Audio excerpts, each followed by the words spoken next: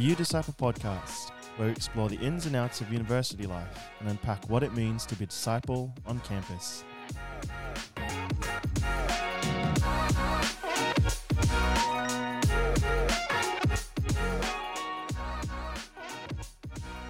Happy Easter, Sister Mary Helen. Happy Easter to you, Father Nicholas. Good to see you. And you. And we're being joined today by Father Cam Smith from the Missionaries of God's Love. Happy Easter to you, Father Nick, Sister Mary Helen. Chaplain to Deakin University in Burwood. So good to see you. Great to be with you this Easter week. Still overcome with Paschal joy. Overcome and a little tired. A little tired, a little too much chocolate. Pretty tired. Alleluia, alleluia. The Alleluia, Alleluia, I think at the end of the Easter Vigil is, I always get to that point because the Easter Vigil, and if you didn't hear last week's podcast, make sure you listen to Father Darryl and Sister Mary Helen and I talking about that. But the one bit that I don't think we talked to was about the Easter dismissal. Because the vigil goes, it's really long, and then you get to the Eucharistic prayer, and it's sort of like, Mass as I know it. Yes. And you just sort of settle into the rest of Mass. And then you get to the end of the vigil, and you're like, I've got to do the Easter dismissal. And after 3 days of the Triduum, it's just like, okay, we'll give it our best go. But it was your first Easter Vigil. It was the first time I'd celebrated the Easter Vigil, myself. So some dunkings in the baptismal pool and nice. some other sacraments and New Catholics, did you have a few? Yeah, it was very complicated because we had four adults baptized, one child baptized, 3 adults brought into the church, and then out of all of them there was 6 confirmations, I think. So there was multiple various different categories of people, and I may have forgotten 1 or 2 of them at different points of liturgy. And at one point, I was calling them up for the confirmations, and one of them was sitting in the 3rd row and actually put his hand up and was like, "Can I come forward too?" So he was confirmed in the end. Good job. It's not an easy ceremony, especially if you are doing lots of baptisms. But I think we discussed this last time. It's beautiful that at the high point of our entire Christian celebration, we welcome new people into the life of the church. It was a wonderfully joyful night, Saturday night. The Easter ceremonies don't finish for me until about 6 p.m. on Easter Monday night because a bit of an Easter tradition for me and my family is to go to the football on Easter Monday and watch the Hawks. Ah, yes. And we normally lose on Easter Monday. It's normally pretty miserable and it's wet, and it was this year, but we had a really great victory. So all things are right with the world. Hawthorne Beach along at the Easter Monday. Let's see what happens on Anzac Day with Collingwood. And the sisters all went up to Sydney this year. We did. We had a great time. Yes. We spent many hours in St. Mary's Cathedral. Yep. It was lovely. The choir was amazing. So shout out to our Sydney listeners. There you go. But and obviously Easter continues. So we're in the octave and then the Easter season. So if you haven't had your fix of chocolate just yet, Sister, you had an apple before. I did, but I do have a resolution in Easter out. to make sure that I remember that Easter is longer than Lent, and you have to have an Easter egg every day of Easter. Oh, because Easter is not just one day. Actually, we're still not. Well, yeah. Yeah. We're still... I think I think people realise we don't record live. So yes, yes, we are still in the octave. As we're recording, we're still in the octave. When you hear this, we'll be out of the octave, but only just barely. This comes out on Anzac Day, so obviously another much more of a secular celebration. But there's some great Christian overtones to Anzac Day. That's true. Even the Anzac Day dawn service, you've got this darkness and light and sort of very similar things to our Christian sort of celebration of Easter. Mm-hmm. We're celebrating that secular heroism, people who've really laid down their lives for others. It's actually what we're called to do, but, kick it up a notch. And I think there's something that reminds us that people are looking for something. Like the amount of people, and obviously for the last couple of years we haven't been able to do it, but the amount of people who flock to things like the dawn service that has a ritual and a sort of it speaks to something deeper within them. They resonate with it. Yeah. In that deeper way. And they might not be able to identify it, but it's in the heart of each one of us. Mm-hmm. But obviously back on campus that week as well. But it's a great week for saints in the life of the church. Chock full of all of our friends. So many saints. So that's the topic of our conversation today, is the role that the saints play and how important it is for us as Christian people, as Catholic people, to turn to the saints in our own life and our own time to seek their intercession.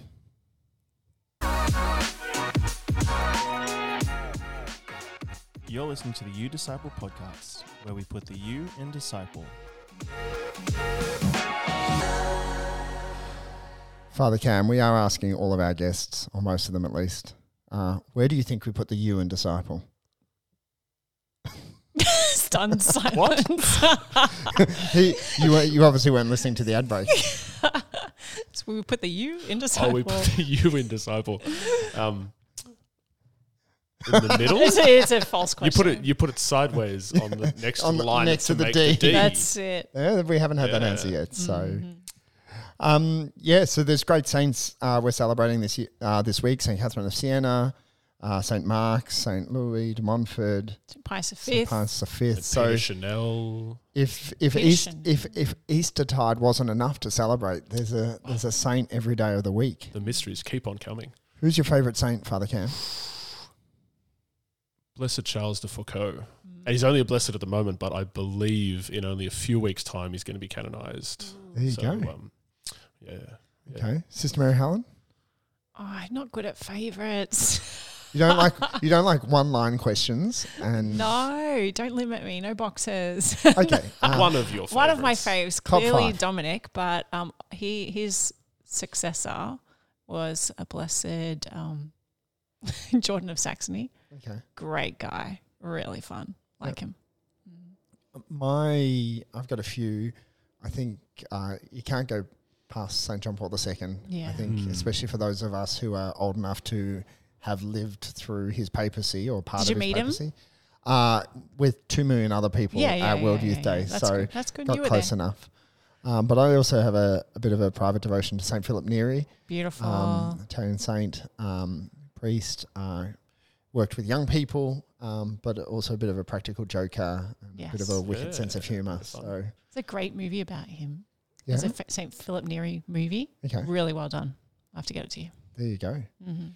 But one of the things, and this is something that we learned from St. John Paul II, was really that saints aren't just sort of sitting up there on altars. There's really a saint for every season, a saint for every temperament, a saint for every time. And that he really was that great canonizer, a great beatifier, as a real way of helping young people in particular aspire to sanctity. And I think that's one of the most important things about the lives of the saints, is that it's achievable if we try. Yeah. And that's the point of why the church gives us the saints, to pray for us for one, but also to inspire us to be holy. Yeah. This is what holiness looks like in the ordinary and varied situations of human life. And I think sometimes people don't quite get that whole beatification canonization process. But fundamentally, all we're saying is that this person is in heaven. Mm-hmm. And that actually helps us understand the miracle thing a little bit better. We're like saying, okay, we're praying to this person, and if they're in heaven, they can ask the Lord. It's the Lord who performs the miracle. It's not the saint who performs the miracle.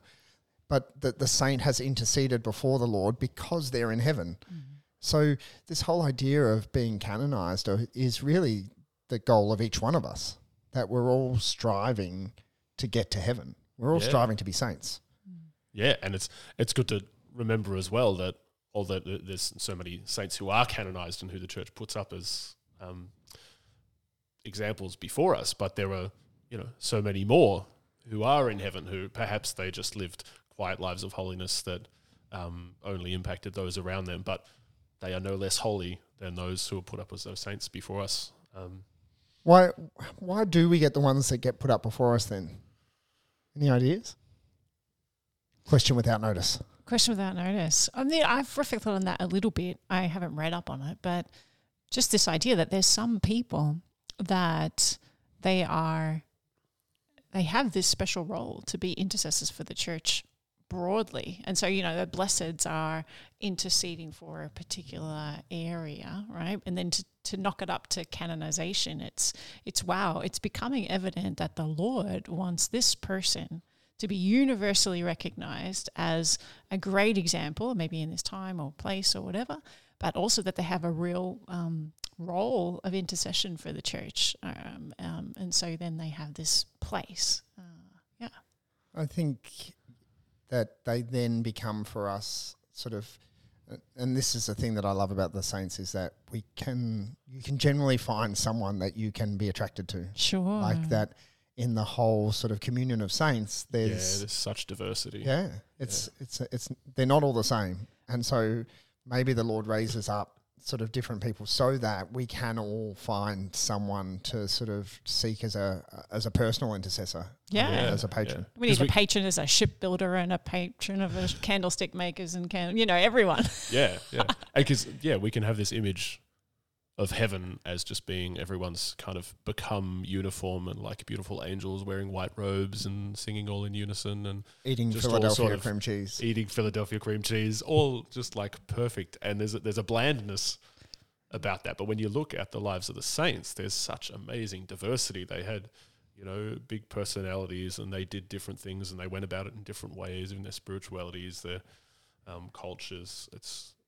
Which makes sense because that's how the Holy Spirit works in our lives. Like many gifts but the one Spirit. Like we're not, in this life, we're not all the same.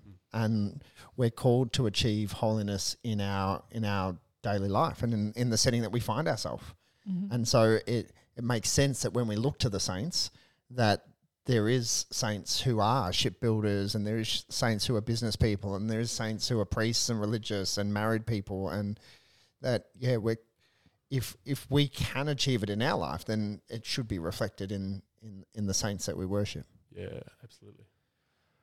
I love, there's a friend of mine when he's teaching on the saints, he likes to line up 4 of the Teresas. Which can always be a bit confusing. Like, what do these all have in common? Oh, well, they're all named Therese. So there's Teresa of Avila, Teresa of Lisieux, Teresa Benedicta of the Cross, or Edith Stein, and Mother Teresa. With them all big impacts in different ways, but Saint Teresa of Lisieux was just this little girl who was kind of actually very sensitive and fragile in her personality. Teresa of Avila was this big, powerful personality, a reformer, had a huge impact. Mother Teresa, while having a huge impact and kind of a personality that kind of captured the world, she was actually a profoundly gentle and compassionate person. And Edith Stein, on her own journey from being raised a Jew and through atheism and being a big level philosopher in the academic world, and then giving her life as a martyr in the end. Profound differences even amongst them, but all examples in different ways as to what our holiness might look like and what God calls us to. Sister, I know you love favourites. Who's your favourite Teresa? Or Therese? Oh, Teresa of Avila. Avila? T of A, she's our friend. Yeah. We often have this sort of conversation. Who would you have around the table? If you what's your table going to be like in heaven? Who do you want on it? And T of A, she's always there. Okay. Yeah. I'm a Teresa of Lisieux. I was lucky enough when I was a young man, when I was discerning my vocation, was the last time. Well, it's not, because her relics came to Australia just before lockdown. I don't know if you remember that. Yeah, I was in the cathedral with them. They were about to sort of start this national tour. But the time before that was in the year, I'm scratching now, 2003, right in the point when I was discerning my vocation. And they came to my home parish. And so I was asked to help carry the reliquary. And then I was asked to be one of the few people who stayed in the church overnight with the relics, so that there was someone venerating throughout the evening. And so there was a intentions box next to the reliquary, and I wrote my simple intention: make me as clear about my vocation as you were about yours. Wow, that's a good intention. Because one of the things about Saint Teresa. I'm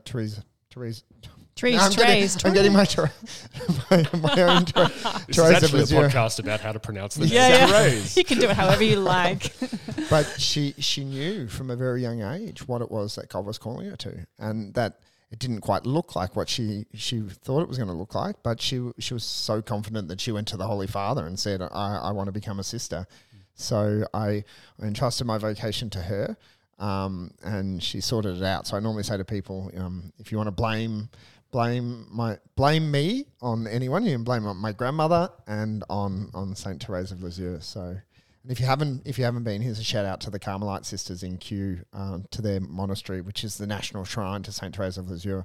I was actually in Sydney in 2020 when the relics came, and then the tour was cut short because of the pandemic. But very early in the year, I went out to the Carmelite place in Varraville and visited them. And it wasn't only Theresa's relics, but also her parents, Louis and Zelia, who were recently canonized before that. And I love the fact that that's the first time we've had a married couple canonized together.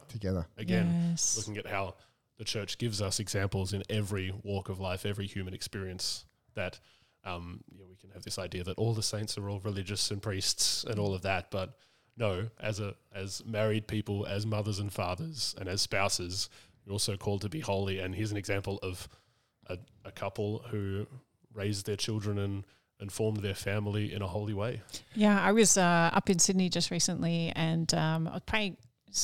I don't know that they're saints yet or not, I don't know, but I spent a lot of time in the Ukrainian section praying for their souls of departed and clearly the ones who have just been attacked. And looking at the tombstones, it was really interesting because they had lots of pictures. Like the couples were buried side by side, and they had a picture there. And just seeing these, you can see the character in these Ukrainian couples, and just thinking, look at that. Like, that's a true vocation, and the photos are often taken just before they're gone. And you can just see, wow, they have brought each other to heaven. And I thought, yeah, awesome. Marriage really is a vocation. And I think so. Yeah, one of those common misconceptions is you've got to be a priest or religious to be a saint. One of the other misconceptions is that saints were saints from the beginning, and obviously Therese of Lisieux is a example of this. That she was pretty holy her entire life, but it's not the case for every saint. Yeah, absolutely not. And there's some big name examples like St. Paul, going back to the Bible, is an obvious one. He was hunting down the Christians, trying to eradicate them. Yeah. St. Augustine is another huge one. Led all sorts of immorality in his earlier life, as well as chasing after different philosophies, and that before he discovered the truth of Christianity. But to come back to my favourite, Charles de Foucauld, he inherited quite a bit of money, was of a sort of a noble family, and he kind of had no real purpose in life other than to enjoy parties with his friends and that sort of thing. And he tried to join the army, but then, was living a very, what's the word? Dissolute living. Yeah, that's a good way to put it. And yeah, before he eventually came about his conversion. One of the greatest things I was able to do early in my priesthood was led a group of pilgrims to World Youth Day. And before we went to World Youth Day, we went to Greece in the footsteps of St. Paul. And I remember just being really struck one day, and I was talking to some of the young people about the fact that St. Paul, he persecuted the early Christians. And we're seeing this in the next few weeks in the readings at Mass. He was the one who ordered the stoning to death of St. Stephen, the first martyr. And we can often think that we're not good enough and we're not holy enough. And I remember giving a homily this day in this church, I can't remember where we were, but somewhere in Greece. And I just said to them, unless you have gone out and ordered the persecution and martyrdom of a Christian, there's nothing that you have done in your life that the grace of God can't touch. Because even for St. Paul, that's how far back the Lord's grace was able to bring him. And so there's nothing that we can do in our life unless, but even if you are doing that, and I would hope that none of our podcast listeners are also out there sort of stoning to death Christians at the same time, but there's nothing we can do that God's grace can't overcome. And that's the thing that makes us saints. Yeah, I just had a little caveat on this whole idea of, it's true that many people have a major conversion and then they become saints. But it's a little bit like we've discussed earlier of vocation stories. You know, we get asked vocation stories, and it just leads up to the moment where you enter. But that's not the whole story. Or even Augustine. Okay, so he converted. It was a massive. But if he just stopped there, he would not be St. Augustine. So there's a greater miracle that happens when good people become holy and continue to grow. That's a greater ongoing miracle than that initial conversion even. I remember when I was invited to do net way back in the day, and I thought, well, I can't do net because I don't have a story. I don't have I don't have some tragic, well, I was, killing Christians and then it didn't happen. So I thought, oh no. And a good friend, priest friend of mine said, no. The story is that God is slowly unfolding this story of his love for you in your life, and by God's grace, you're letting him. And I think that's really important. Like, what's the ongoing heroism of turning the ordinary things of our normal life into the road to sanctity? It's not that saints achieved holiness; it's that they never stopped fighting for holiness. That's it. It's something that it's become their life's work, and that they've committed to picking themselves up. And it's not that they never sinned; it's that they knew that they were sinners, and they sought the mercy of God and the forgiveness and the ability to start again. The very fact of their sinning, then you see this in St. Paul, especially, it becomes part of the story, his proclamation of the gospel. Yeah, it's like even me, God's grace works even for me. Yes, and even if we're not, putting Christians to death to the sinning to the degree of St. Paul, we can still feel that discouragement of just falling into little sins, and that the lies of the evil one can get into our minds and say that no, you can't continue on this journey. You've fallen again. That's not good enough. And even there's many of the saints who've struggled with that sort of doubt and that sort of scrupulosity. St. Oscar Romero was one who struggled with scrupulosity for most of his life. That sense of these sins, I'm never going to get over them, or they're an impassable barrier to my holiness. But that God continues to give us that grace of forgiveness, and His is the grace of sanctification. It's not our own efforts and our own perfection. One of the things I like about some of the more modern saints is that we actually have photographs of them.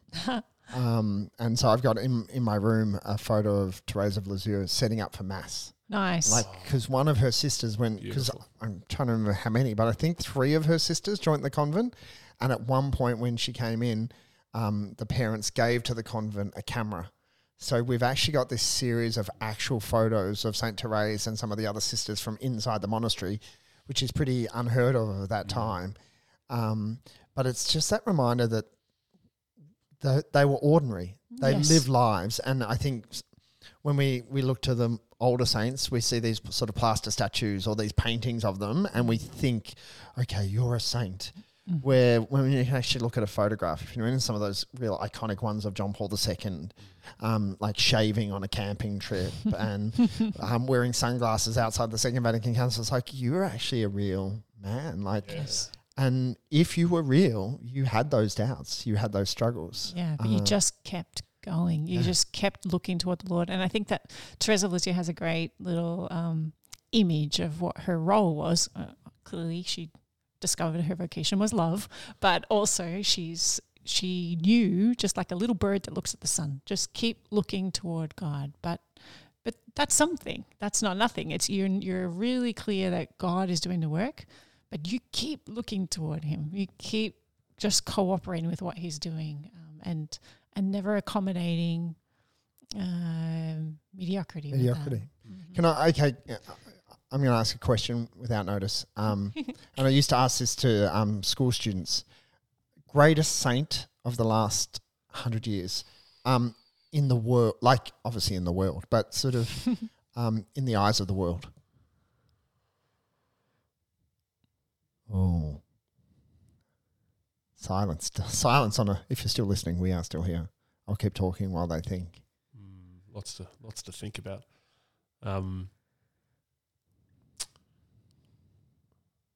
JP2 is obviously a big contender for that, but I think, and that would normally be one of the responses that would come from kids who are old enough to know him.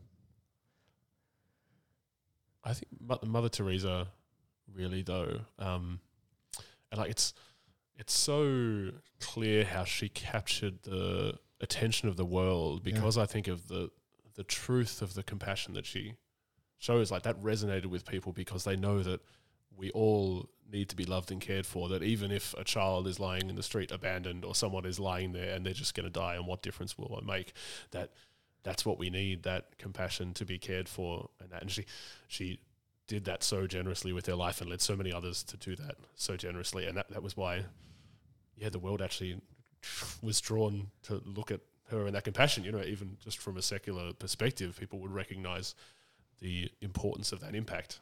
And that's where I'd put my money. I'd say, in not only for her holiness and the work she did within the church, but for that ability to capture the attention of the world, and be a true apostle in that regard. I think that's it. But one of the most remarkable things that I find from her story is that for a greater part of her life, when she was doing her most powerful work, she was in a time of desolation. Yep. She was in a dark night. Absolutely. Yeah. And just that reminder that, that's that even trial, even darkness, even doubt, doubt of faith at the deepest level, you can still persevere through that. And no one knew. And it wasn't until after she died that they read her diaries and they realised that her spiritual director knew.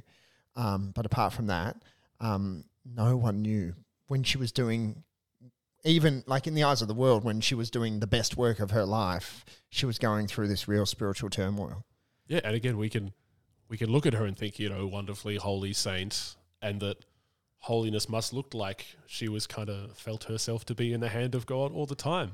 But no, she's leading the organisation of the sisters and the whole work being done, doing amazing work and kind of pushing that forward in the world, but with all this interior doubt, and that we were talking about how holiness is about striving forward and pushing forward for what God's calling us to do. But that can even still come about even when we doubt on the inside, when we don't feel that God is there at all. Yes. And so if we're not aware that the saints actually went through that, then we can think, I don't feel God, therefore I'm failing at this, or that, God's not really calling me to do this sort of thing. But no, he calls us to be even more fruitful in times of doubt or discouragement and darkness. Yes, I think for her, Father Paul Murray wrote some beautiful things about her, to summarize them in a little book called I Love Jesus in the Night. It's a beautiful tiny little book.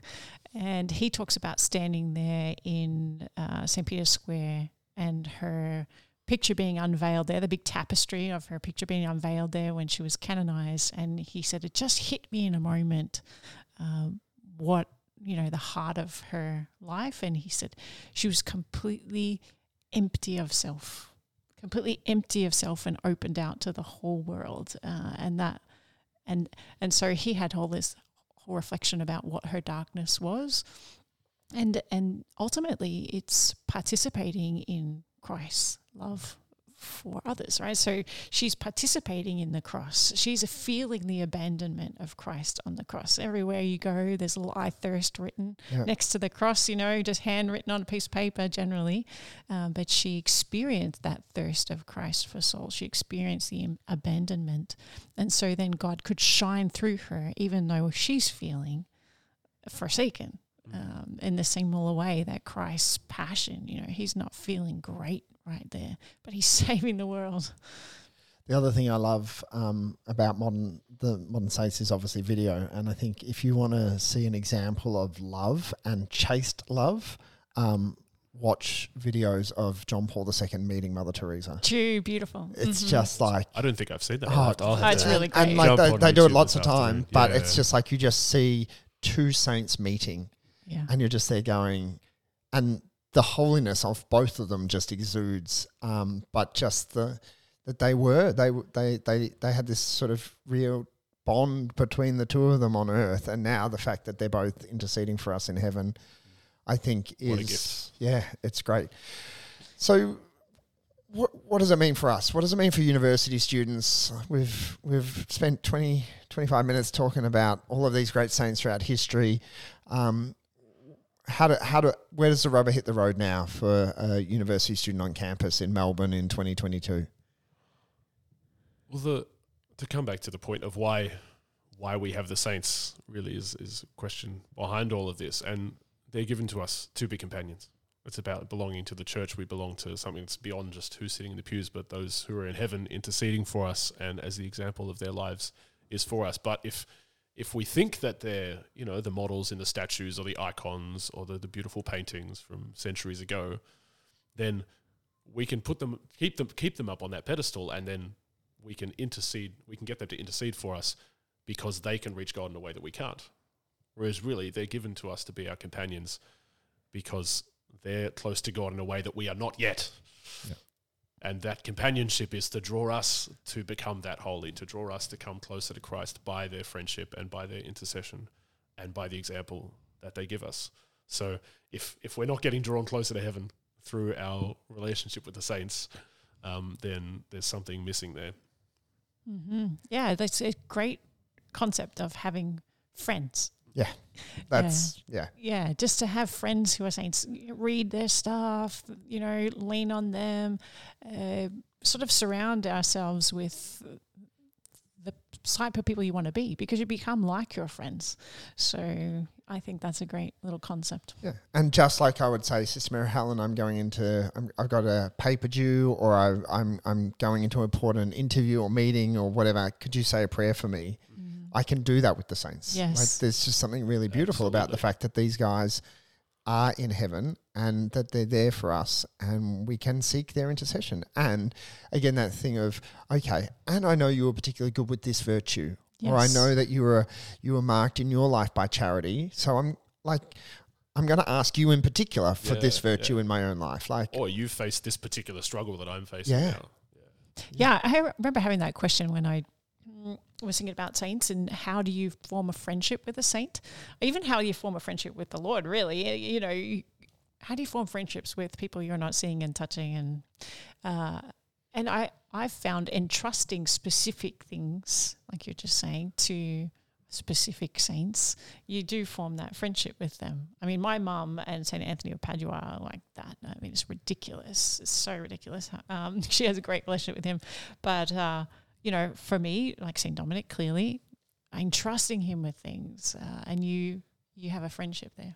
I've got a very good friend whose name is Anthony, yes, and he has a great devotion to St. Anthony, and whenever I lose something, yes, which happens very regularly, yes, I will call him and ask him to ask St. Anthony to find it. That's it. Every time. A friend of a friend. It's amazing, yeah.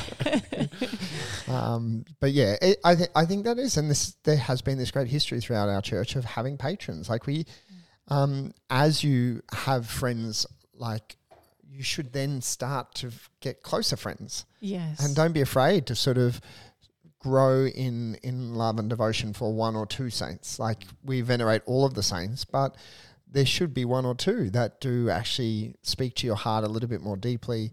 Obviously, reading the lives of the saints is a great way of doing that. Can I throw a spanner? Oh, here we go. Here's a spanner. Just because I learned through experience. Duck and weave and yeah.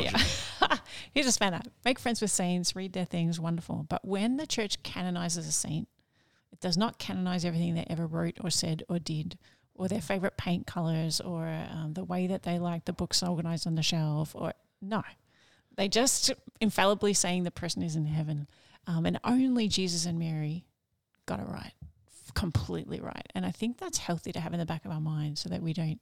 Some things saints wrote, we're just clear wrong.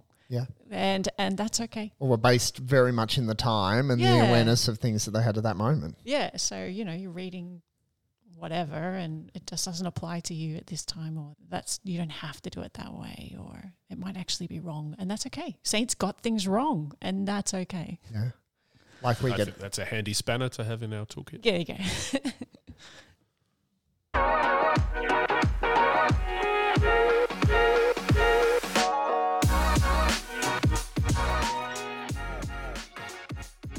This is the You Disciple podcast. For more information on what's happening on a campus near you, go to youdisciple.melbournecatholic.org.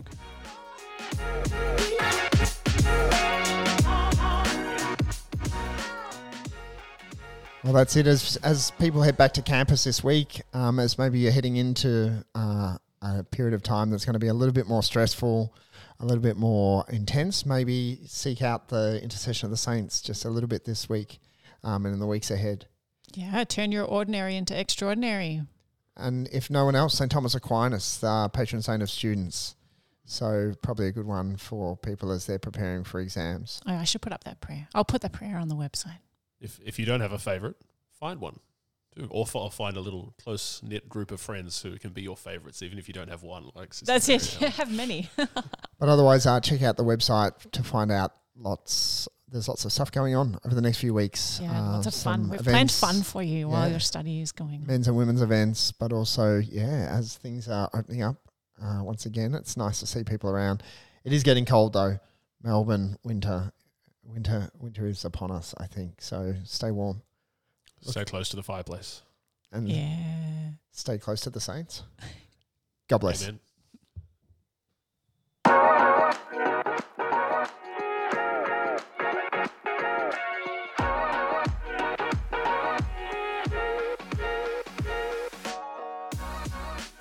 Whether you've been listening to us on the tram, in the library, or on your way to class, thanks for listening to this week's You Disciple podcast.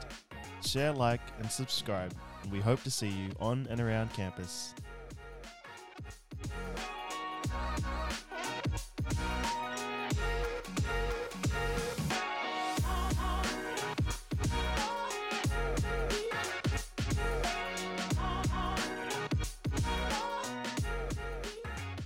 The You Disciple podcast is a production of the Catholic Archdiocese of Melbourne.